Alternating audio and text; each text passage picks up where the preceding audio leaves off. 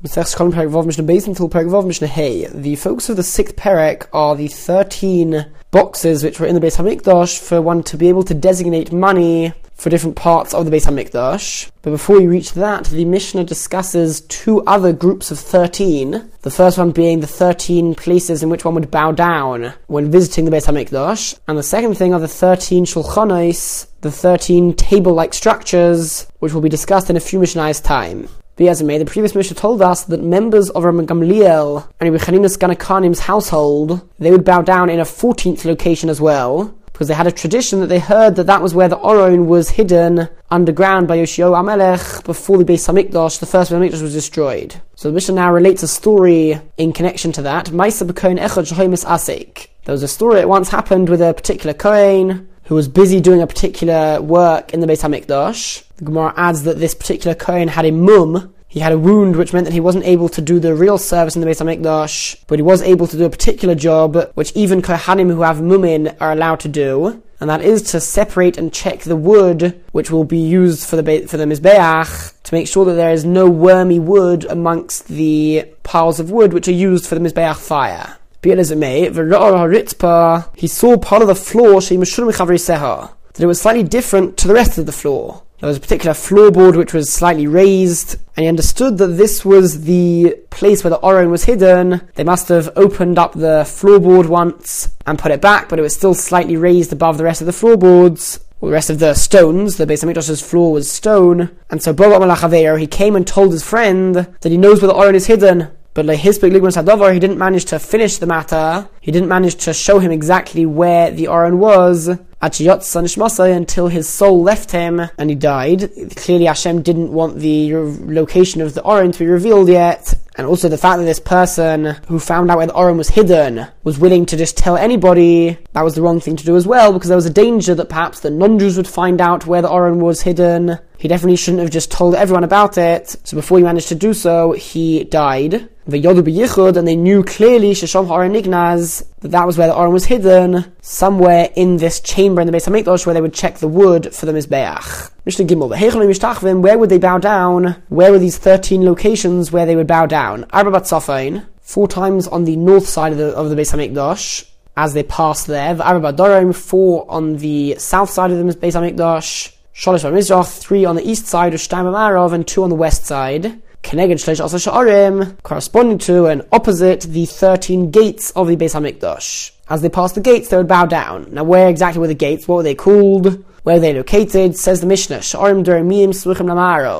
gates which were on the south side of the Beis HaMikdash, nearest to the west direction of the Beis HaMikdash. Firstly, there was Sha'ar HaElyon, the upper gate. The reason why it was called the upper gate is because the Beis HaMikdash was on a mountain, Har Bayis. And so part of it was higher than the rest, and this gate, Sha'ar HaElyon, was the gate which was on the highest point of all the gates. So because of that, it was known as Sha'ar HaElyon. Secondly, Sha'ar HaDelek, further along the south side of the Beis HaMikdash, still nearer to the west direction, but this time going towards the east, was Sha'ar HaDelek, the gate of lighting the fire. They would bring the wood for the Mizbeach through this gate. Thirdly, towards the east again, on the southern side of the Beis HaMikdash, Sha'ar HaBachiros, the gate of the firstborns, the firstborn animals which were brought on the Mizbeach as korbanos, they were brought through this gate. And fourthly, Sha'ar HaMayim, the gate of the water. Sha'ar HaMayim. Why was the name of this gate called Sha'ar HaMayim, the gate of the water?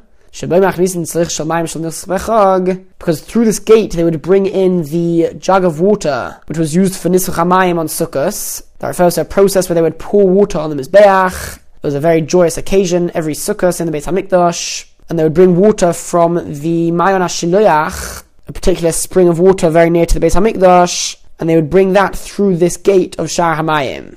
Rabbi Eliezer ben Yaakov says, why was it called Sha'ar HaMayim? Because B'ei HaMayim Mefachim V'Asidin Yes Yitzin Mitachas Miftan HaBayis, through that gate, in the future water is going to bubble and flow and exit and come from under the threshold of the Beis HaMikdash. This refers to a particular prophecy in Yechezkel about water coming forth from the Beis HaMikdash in the future when Moshiach comes. The Mishnah continues with the list of the gates.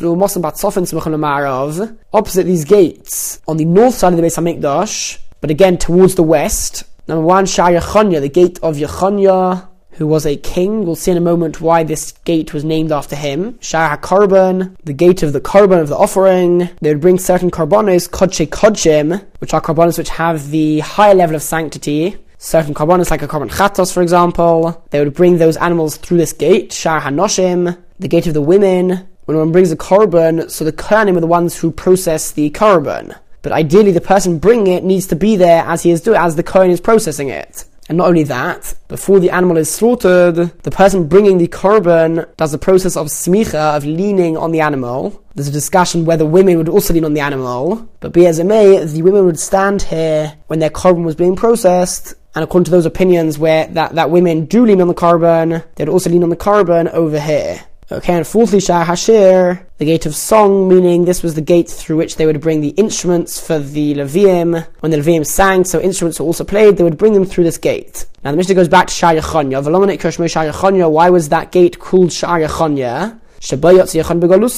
Because that is the gate through which Yechonya HaMelech left into his exile when the first Beis HaMikdash was destroyed. So he left for the last time in the Beis HaMikdash through this gate. Mizrach, on the east side of the Beis HaMikdash, Sha'ar Nicanor, there was the gate of Nicanor, and this is the gate, the golden gates, which Nicanor famously brought from Egypt through on a ship, and they miraculously arrived in Eretz Yisrael. So this gate was on the east side of the Beis HaMikdash, and there were two smaller doors or gates, one on the right side of Sha'ar Nicanor and one on the left side. If they needed to enter or exit the Beis HaMikdash without having to open the massive golden doors of Sha'ar Nicanor, so they could enter using those smaller doors, those smaller gates, Ushnaim B'Ma'arav, and the last two gates, they were situated in the west side of the Beis HaMikdash, Shloho Lehen Shem, but they didn't actually have a particular name, since they weren't used very often. Mishnah Dalet, the focus of the Mishnah now goes on to Shlosh Asar Shulchanos HaBamikdash, the 13 Shulchanos, the table-like structures, which were in the Beis HaMikdash. Shmona Shel Shayish beBeis HaMikdashayim. There were 8 shulchanos made out of marble in the Beis HaMikdashayim, which is the area of the Beis HaMikdash to the north side of the Mizbeach. This is where the karbonos are slaughtered, and also where the inner parts of the animal are washed, as the Mishnah says, Sha'alim Dichin Es HaKravayim, because on these tables they would wash the inner parts of the animal, the intestines, and there were 8 out of the 13 situated over there.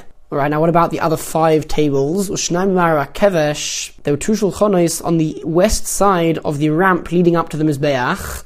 Echad Shel Shayish, one was made of marble, Echad Shel Kesef, one was made of silver. Al Shel Shayish Noistim Esrei Vorim. On the marble shulchan, they would place the limbs of a korban oila before offering it up on the Mizbeach. They'd have to offer it up in parts, so they would place the different pieces of meat on the shulchan before bringing it, and it was made out of marble because the meat was put on it. And if you put meat on silver things, if it's left there for a while, then the meat can turn bad. So it was made out of marble, which is colder, which would prevent the meat from becoming spoiled. Al Kesef, and on the silver shulchan, which was by the ramp of the Mizbeach, Klei Shores, they would place all of the utensils which were used for the service of the Beis HaMikdash that day. Every day, at least 93 Klei Shores were used. So they would take them out in the morning and place them on this silver shulchan. Continues the Mishnah, Shnaim ba'ulam mibifnim al Pesach habayis. There are 2 shulchanos inside the ulam, which was by the entrance to the actual Beis HaMikdash, the actual building on the inside of the courtyard. So before the actual building of the Beis HaMikdash, there was a wide room known as the ulam, which was sort of like a hallway, or a big hall, which was just in front of the actual Beis HaMikdash's building, and then you would go through doors from there into the actual Beis HaMikdash. So there were 2 shulchanos inside the ulam, Echad Shel Shayish, Echad Shel Zahav, one was made out of marble, one was made out of gold.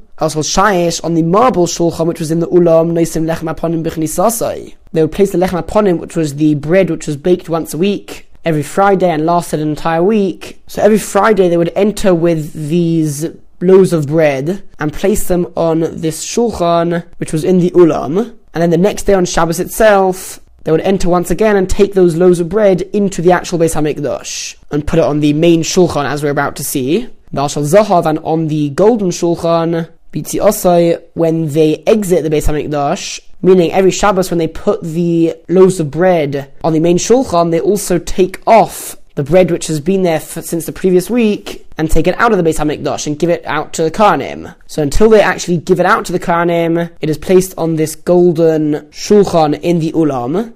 Now, why was one of them made out of marble, one was made out of gold? Says the Mishnah, Shemaylim b'kodesh v'lo meridin. There's a rule that when it comes to holy activities and holy items, we always go up in holiness and don't go down. So on the way in, at the beginning, we put the loaves of bread on marble tables. And then after a week, when they've been on the main shulchan for a week, and we bring them out, we put them on an even nicer shulchan, made out of gold, and finally ends off the Mishnah, v'echad shel zahav. There was one more golden shulchan, inside the actual Beis HaMikdash, she'olav lechem aponim tamid, that the lechem aponim, these loaves of bread, were kept on this shulchan constantly, and this of course was the main shulchan of the Beis HaMikdash. Mishnah Hey, finally the Mishnah now reaches the Shlosh Asar Shofaros HaMikdash, the 13 boxes which were in the Beis HaMikdash, either in the courtyard. Some learn that they were actually further out on Har HaBayis, where everybody could enter. Be as it may, there were 13 boxes which were situated next to each other, where somebody who wanted to designate something to the Beis HaMikdash could put it in one of these boxes. And written on those boxes were different labels, and those labels were as follows. Number 1, Tiklin Chadatin, new shkolim which were given that year. The Mishnah will discuss this later on. Tiklin Atikin, old shkolim of previous years, Tinin v'goz le'olah, korbanos of birds and korbanos olah of doves. Eitzim, wood, this was where somebody could give money for the wood of the Mizbeach, or Levona, the offering of frankincense which can be bought on the Mizbeach. Zohav Lakaperes, other Mishnayos reads Zohav Lakaperes, which we're going to translate to mean gold for the utensils which are used in the Beis HaMikdash. If somebody wanted to designate gold or money to be used for that, they would place it in this box. And Shishal and Adova, there were 6 more boxes which were for the sake of voluntary korbanos olah. And the next Mishnah will discuss those 6 in a bit more detail. And the Mishnah goes back to the first 2 boxes. Tiklin Chadatin, the new shkolim, what does that refer to? Sheb'chol shana v'shana. That refers to the shkolim which are given each year, that they would put their shkolim in that box. V'atikin, and the box which said old shkolim, that was for somebody mishlei shakal eshtekad, somebody who did not fulfill his obligation of donating a half shekel the previous year. Shekel shana haba'ah, he would give that donation the next year, but he would have to put it in a different box so that they would know that it was part of the previous year's shkolim and not mix it with that year's shkolim. And when it comes to the box which says kinin, the bird offerings, heim toirim, that refers to bird offerings from older doves, whereas v'goz le'olah, the box which says goz le'olah, heim b'nei yonah, that refers to younger doves. Be as it may, the Mishnah ends off with a machlikes, whether the money which was put into these boxes were only used for voluntary bird offerings, as is the first opinion. V'chulan oilos, they were all brought as burnt offerings in the Mizbeach, which were voluntary. Div Rabbi Yehuda, that is the opinion of Rabbi Yehuda. But somebody who was obligated to bring bird offerings as a korban chatos for a particular sin, or if they became tomei or gave birth, certain people who are obligated to bring these birds, they cannot buy it from the birds which come from the money in this box. The reason being that the halacha is when it comes to a korban chatos, that if the owner of that animal, or the person who gave money for that animal is no longer alive, then the korban chatos cannot be bought on the Mizbeach. So we're concerned that the person who gives the money here, by the time somebody comes to offer up that bird, which he uses from the money which was given to this box, the person who gave the money might be dead, and therefore only voluntary bird offerings can be bought from this money, because there is no such halacha that the person who donated the money for that offering needs to still be alive. On the other hand, the Chacham say, Kinin, Echad Chatas, Echad Olah, the box which said Kinin on it, that refers to those korbanos where one will be obligated to bring, and somebody who is obligated to bring the birds, one of those korbanos he needs to bring as a korban chatos, and one of them he brings as a korban olah. So Echad Chatas, Echad Olah, one of the animals would be a korban chatos, one would be an olah, but the point is you can still bring that from the box of money designated by different people. Reason being that we are not concerned that the person who gave the money has died by the time the person bringing the korban brings the korban. There's a rule known as chazaka, that the status of something is assumed to be the same as it was until you know for sure that it has changed. So here you don't need to assume that the person died. You can assume that he is still alive. V'goz le'olah. However, the box which says goz le'olah on it, that was kulan olah, that was only used as voluntary korbanos olah. And so according to the Chacham, there was a much bigger difference between the box for the kinin and the box of the goz le'olah. It wasn't just that the kinin were older doves, but the kinin also could be bought as a korban chatos for those who are obligated to bring these bird offerings.